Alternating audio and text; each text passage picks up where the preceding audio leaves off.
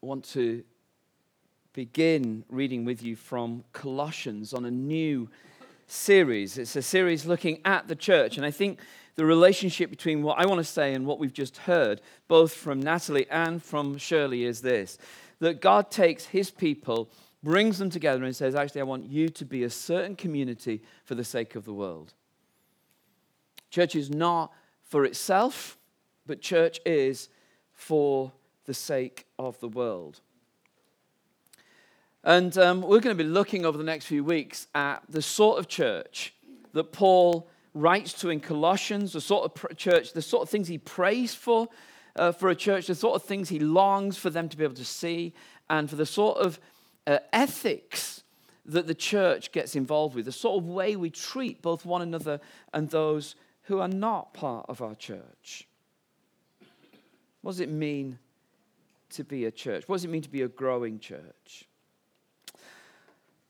Whenever you become part of a church, it's kind of like, well, what's the story that you enter into? What's this moment, the story at the moment that you belong when any one congregation? And for those of us who've been around here for a long time, we know we get a bit of a picture of what's the moment we're in. And it's clear that what we're in at the moment is a growing phase.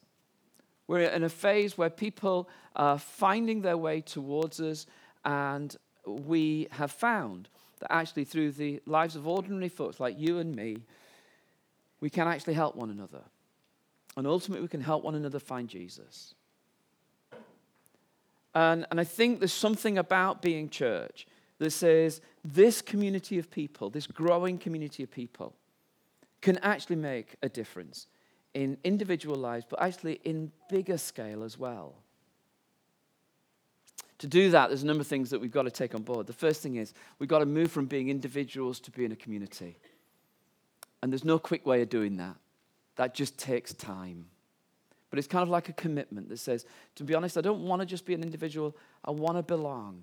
I want to be part. I want to build these relationships. And that takes time. There's no shortcut. But it takes intentionality about making sure that you spend time together, making sure that you're building relationships.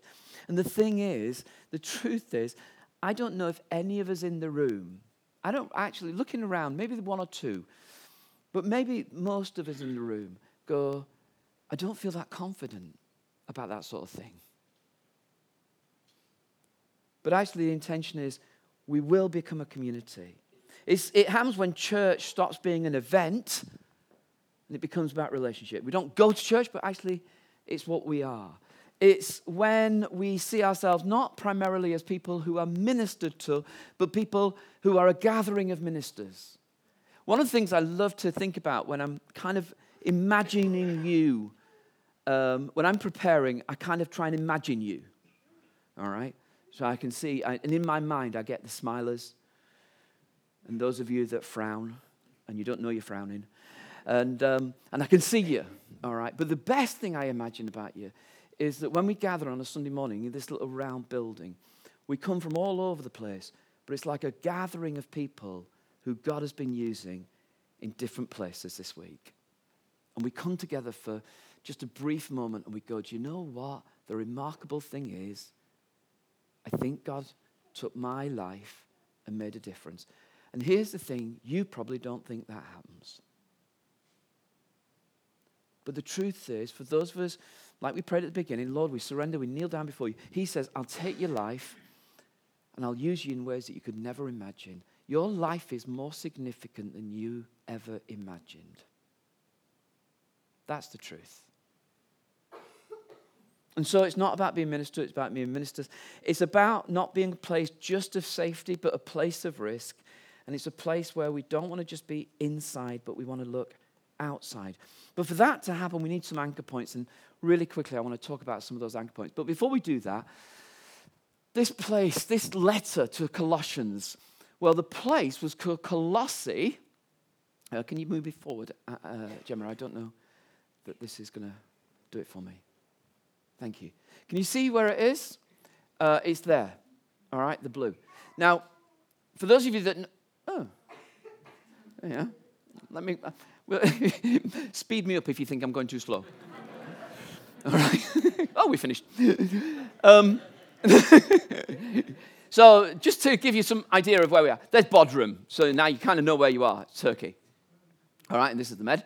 And you might have, if you've been around in church at all, you might have recognized some of these place names. Laodicea, Ephesus, you might recognize Sardis and Philadelphia, Pisidian Antioch. These are sites of early churches written about in Revelation. There's a letter to the Ephesians, and so on and so forth. And here's Colossae, the town or the city of Colossae. And Colossae at one time had been a really prosperous center of wool trade, but it had fallen on hard times when Paul writes his letter. So they're really quite struggling economically, not least because they had two massive earthquakes, one in AD 17 and one in AD 60. So pretty much around the time when Paul is writing to them, they're recovering from a massive earthquake that has stripped some of their ability economically. So this town of Colossae, or city of Colossae, is kind of like, it's I don't want to name places in case you come from them, but think Oldham on a really grey day. Apologies if you're from Oldham. I was in Huddersfield last Wednesday on a really horrible grey day. I got fined for being there. I actually did get fined for being not for being there, but being in the wrong place, i.e. a bus lane. But I was in Huddersfield, and that. As I'm thinking of Colossae, I'm thinking of Huddersfield, because Huddersfield was this place that had been a wool centre, and now it's got these brilliant Victorian buildings, but you go to Huddersfield on a Wednesday morning at 9 o'clock in February in the rain, and it's kind of like, if you've never been to Huddersfield on a Wednesday morning in the rain in February, you haven't missed anything, absolutely. So think about the places you know, and it's kind of like that post-industrial on its uppers. But the other thing about Colossae was, it was a little bit like going into a market with, okay, Gemma, back to you now. That sort of thing. Now, you might know these sort of stuff. You know, you've got these sort of marketplaces, and they have all of this sort of stuff going on. So you've got sort of quasi Krishna Hindu type stuff going on. You've got dream catchers, and you've got sort of little bits of stuff. You've got a Buddha over here. You've got some sort of symbol of something or other over here. And it's kind of like, and then you've got sort of little charms and stuff going on here. We've seen it all over the place. It's kind of like, you see it wherever you are in any sort of market. And Colossae was a bit like that, in as much as it was a hodgepodge of religious belief. You have the Jews, who kind of want to keep themselves separate from that, but you've got then this hodgepodge of beliefs about how do you make sense of life. And they would use similar sort of stuff. And Paul writes to Christians and says, how do you navigate a world like that? How do you navigate a world like that? Well, this is how he begins. He begins as Paul would always begin a letter. Paul, an apostle of Christ Jesus, by the will of God, and Timothy, our brother, to God's holy people in Colossae, the faithful brothers and sisters in Christ, grace and peace to you from God our Father. And then he begins by saying, when I think of you, I pray for you. Now, Paul hadn't founded this church. It had been founded by this guy in blue called Epaphras. But Paul had heard about this church. And when he thinks about the church in this sort of post-industrial, in our language, post-industrial mixed economy with all sorts of belief structures, he said, I see your church and I give thanks for it. And this is what I give thanks for. We always thank God, the Father of our Lord Jesus Christ, when we pray for you, because we've heard of your faith in Christ Jesus and of the love you have for all God's people. The faith and love that spring from the hope stored up for you in heaven, and about which you've already heard in the true message of the gospel that's come to you. In the same way, the gospel's bearing fruit and growing throughout the whole world, just as it's been doing among you since the day you heard it and truly understood God's grace. You learned it from Epaphras, our dear fellow servant, who's a faithful minister of Christ on our behalf, and who also told us of your love in the Spirit. Paul is writing to an early church and saying, the good news that you received is having effect all over the world. You're part of something much bigger. And that's really important to keep remembering for ourselves. Actually, in the 2/3 world, particularly the majority world, Christianity is just exploding. People are looking for truth all over. And actually, in the most unusual places, God is doing such a work. But what he does is he says, the things that we really give thanks for are three things. Faith, your faith in Jesus, the love you have for God's people, and the faith and the love that spring from the hope. You don't need to be very good at knowing your way around the Bible to know that faith, hope, and love, they're like the triad. They're the sort of the triangle on which everything in the New Testament is based. What's it about? This faith in Jesus. If you were around last year in church with us, you know that we spent a year looking at Jesus in Mark's Gospel. Spent a whole year thinking about Jesus. Brilliant. And you remember that when Mark writes his Gospel, he writes about Jesus who walks in to a place and he goes to those on the margins and he reminds them that actually your life can be different than you've ever been told. He heals people, he sets people free, he brings them back into community. He goes to the people who've got nothing and he goes, do you know what? All your life you might have been told that you're not worth much. But I come, Jesus would say, and he comes in the name of the Father and he goes to those people and he says, do you know what? God hasn't forgotten you, and he changes their situations.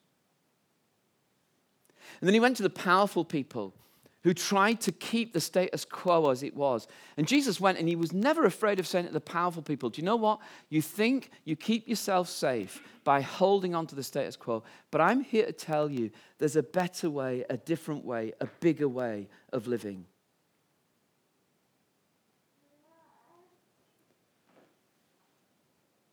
And Jesus ultimately went to the one who held the status quo the most and stood before Pilate, who was the Roman governor.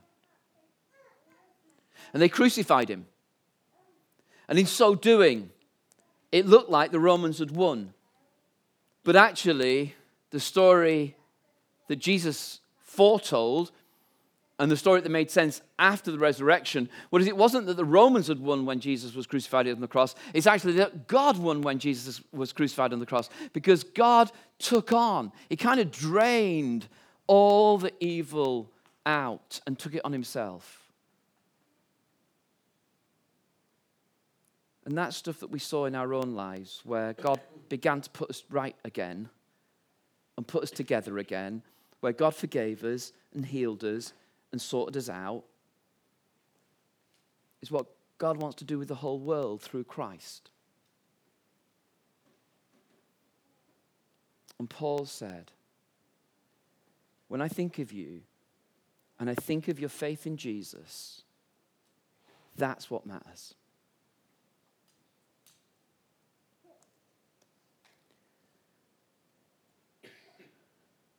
And so when we come together and we sing some of those songs this morning, it springs from that sense of, I've received from Jesus and my allegiance is to him.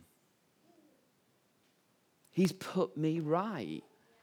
He's brought me back into alignment again. He's making me who I was designed to be. And loads of you could tell your stories about how God is healing and setting you free and putting you right and putting you back together again.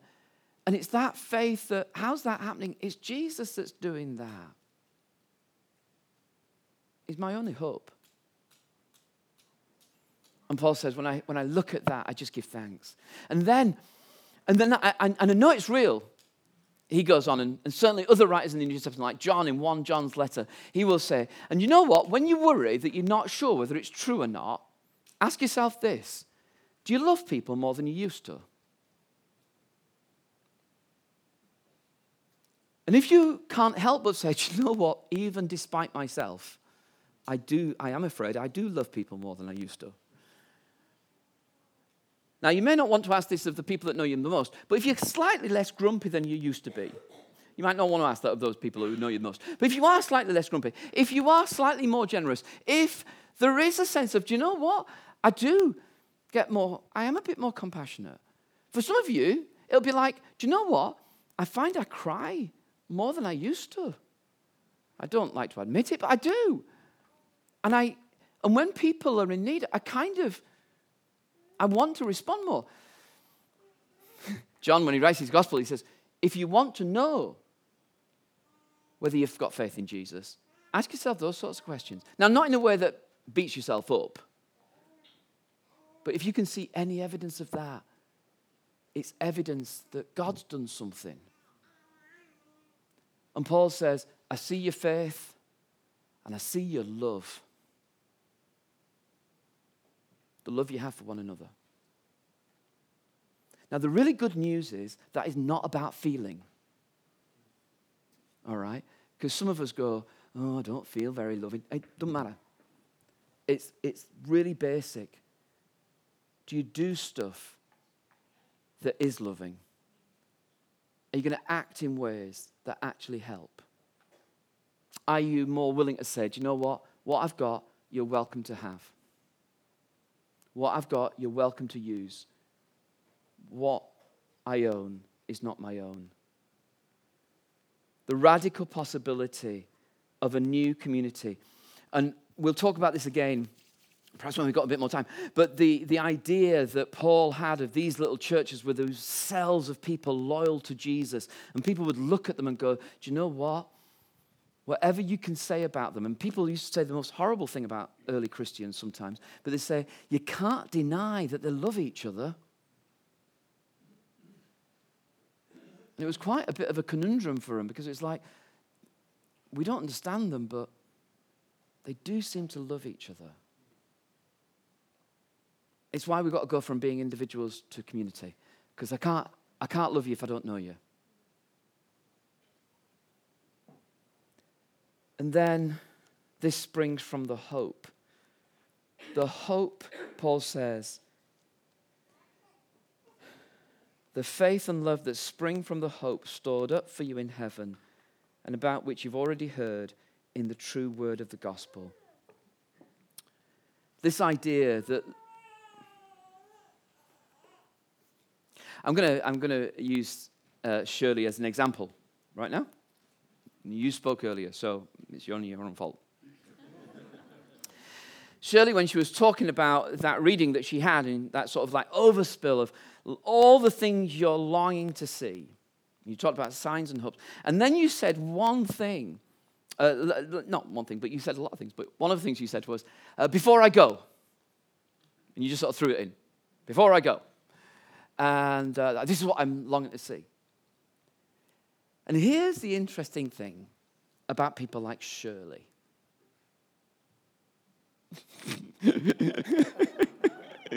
All right, one of the interesting things about people like Shirley is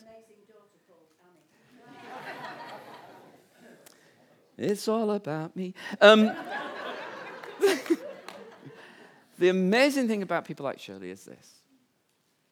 Is she can say to you and me, before I go, and not be frightened. She can say, before I go, without it being a tragedy. She can say, I've got a longing here now. I'm going to live. And it's kind of like a longing to live until I die. A longing to live until I die. But then my hope is eternity.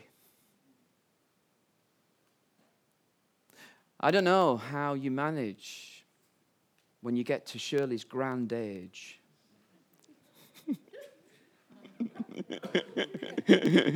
She'll never speak in church again. I don't know how you manage when you get to Shirley's grand age and you just go, to be honest, I'll live until I die, but then probably that's it. I don't know how you manage, because I think actually at that point, all you'd be doing is thinking, do you know what? I wish I'd done more. I wish I'd packed more. I wish I'd experienced more. And just, I'm nowhere near that age. But as you get older, isn't it the truth Isn't it the truth, as each of us get older, then you just have more regret because of the things you didn't do? Until and unless there's eternity. And if there's eternity and hope, I can live really well. Paul said, that faith in Jesus that won't let go, that love that you have for each other springs from hope. The hope that you heard in the gospel. The hope that God has his hand on history. The hope that all things are being worked out by God. The hope that eternity is our destiny and our reality. That what we have now is simply a foretaste of all that's to come. Whatever you've received now is just like a glimpse of all that's to come. Faith, hope, and love. Now, some of you will know as well as I do that some have suggested that that sort of way of looking at life is just about managing to get through difficult lives. But what, sort of like that Marxist idea that, you pin it all on eternity so you don't actually have to engage now. I think it's exactly the opposite in the New Testament. What the New Testament realized was that community is faith, hope, and love. Faith in Jesus, the radical Jesus, who took on the powers, who brings people and puts them back together again. The love of new communities where you're not isolated. The hope that actually we can live daringly and risky because actually we've got a bigger hope. That changes the world. That changes the world. A little while ago, I saw a film, short film, that I want to show you. It's kind of like a parable. Some of you will have seen it because about 55 other million people have, so there's a fair chance that you will have. But I'm going to just ask that we play the film. And we've got time to reflect on it.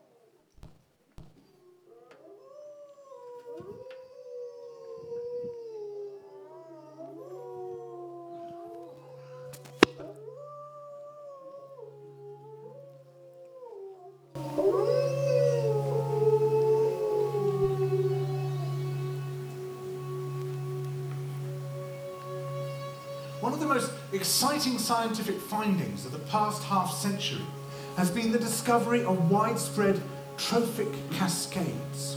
A trophic cascade is an ecological process which starts at the top of the food chain and tumbles all the way down to the bottom.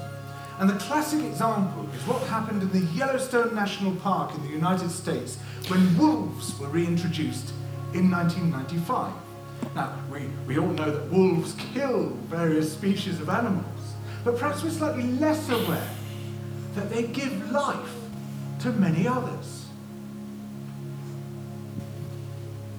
Before the wolves turned up, they'd been absent for 70 years, but the numbers of deer, because there was nothing to hunt them, had built up and built up in the Yellowstone Park, and despite efforts by humans to control them, they'd managed to reduce much of the vegetation there to almost nothing. They'd just grazed it away.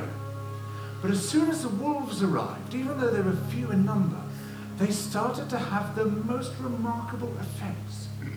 First, of course, they killed some of the deer, but that wasn't the major thing. Much more significantly, they radically changed the behavior of the deer. The deer started avoiding certain parts of the park, the places where they could be trapped most easily, particularly the valleys and the gorges. And immediately those places started to regenerate. In some areas, the height of the trees quintupled in just 6 years. Bare valley sides quickly became forests of aspen and willow and cottonwood. And as soon as that happened, the birds started moving. The number of songbirds, of migratory birds, started to increase greatly. The number of beavers started to increase because beavers like to eat the trees. And beavers, like wolves, are ecosystem engineers. They create niches for other species. And the dams they built in the rivers provided habitats for otters and muskrats and ducks and fish and reptiles and amphibians. The wolves killed coyotes, and as a result of that, the number of rabbits and mice began to rise, which meant more hawks, more weasels, more foxes, more badgers. Ravens and bald eagles came down to feed on the carrion that the wolves had left. Bears fed on it too, and their population began to rise as well, partly also because there were more berries growing on the regenerating shrubs. And the bears reinforced the impact of the wolves by killing some of the calves of the deer. But here's where it gets really interesting. The wolves changed the behavior of the rivers. They began to meander less. There was less erosion. The channels narrowed. More pools formed. More riffle sections, all of which were great for wildlife habitats. The rivers changed in response to the wolves. And the reason was that the regenerating forests stabilized the banks so that they collapsed less often, so that the rivers became more fixed in their course. Similarly, by driving the deer out of some places and the vegetation recovering on the valley sides, there was less soil erosion because the vegetation stabilized that as well. So the wolves, small in number, transformed not just the ecosystem of the Yellowstone National Park, this huge area of land, but also its physical geography.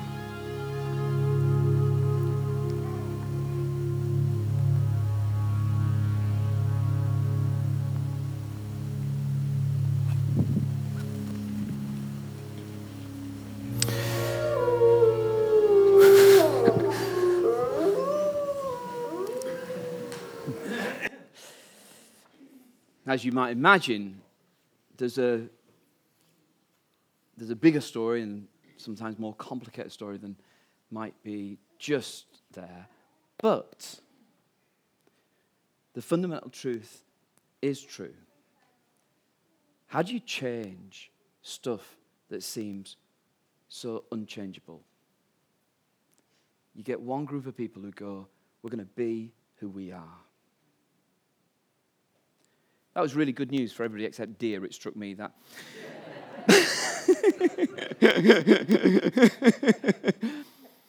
But how does a wolf change a river? If you'd have asked a wolf, can you change the course of the river? The wolf would have gone, don't be stupid. If you ask you and me, can you change how things are done around here? Can you change the way the world is? Most of us would go, don't be stupid. We're not that big, we're not that strong, we're not that powerful. But if we do what we are called to be, people of faith in Jesus, people of love that spring from hope, what might be possible? So it's not a call to do more. It's a call to be who you are. For those of you that have bowed the knee before Jesus, you know the radical nature of Jesus. You know the healing power. You know the deliverance of Jesus. If that's not where you're at just yet, get in on it. Get in on it. I want to belong to that story.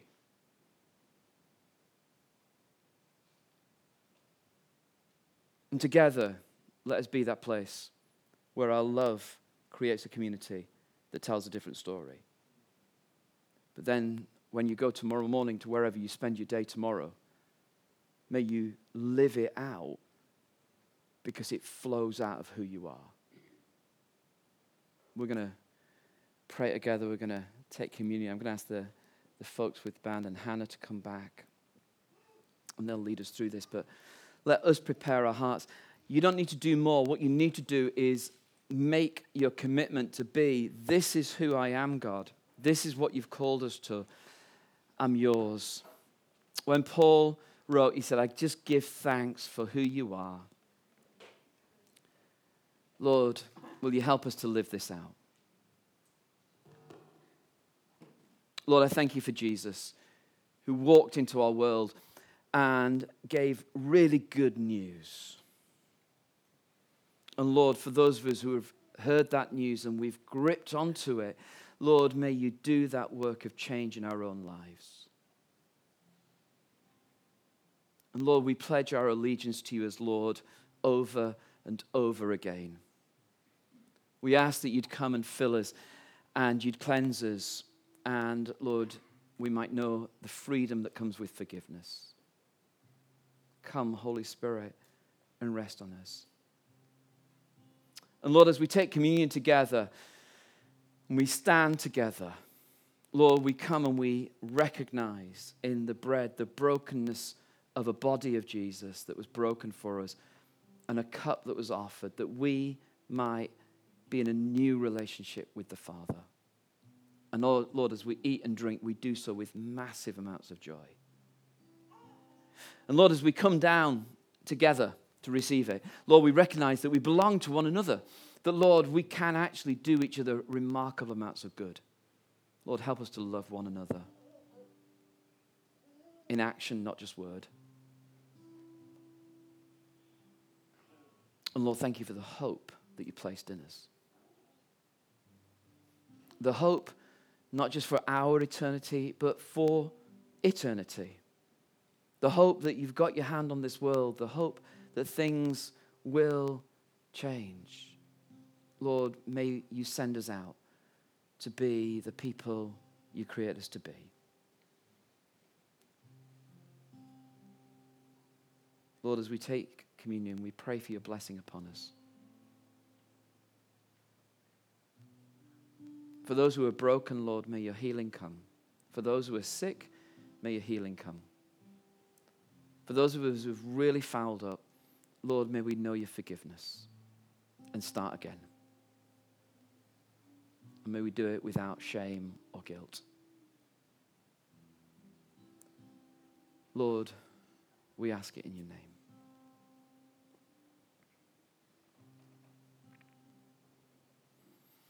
So as we take communion, we'd love to ask those who are going to serve just to come to the front and prepare for that. And in our church, what we do is we want to invite you firstly.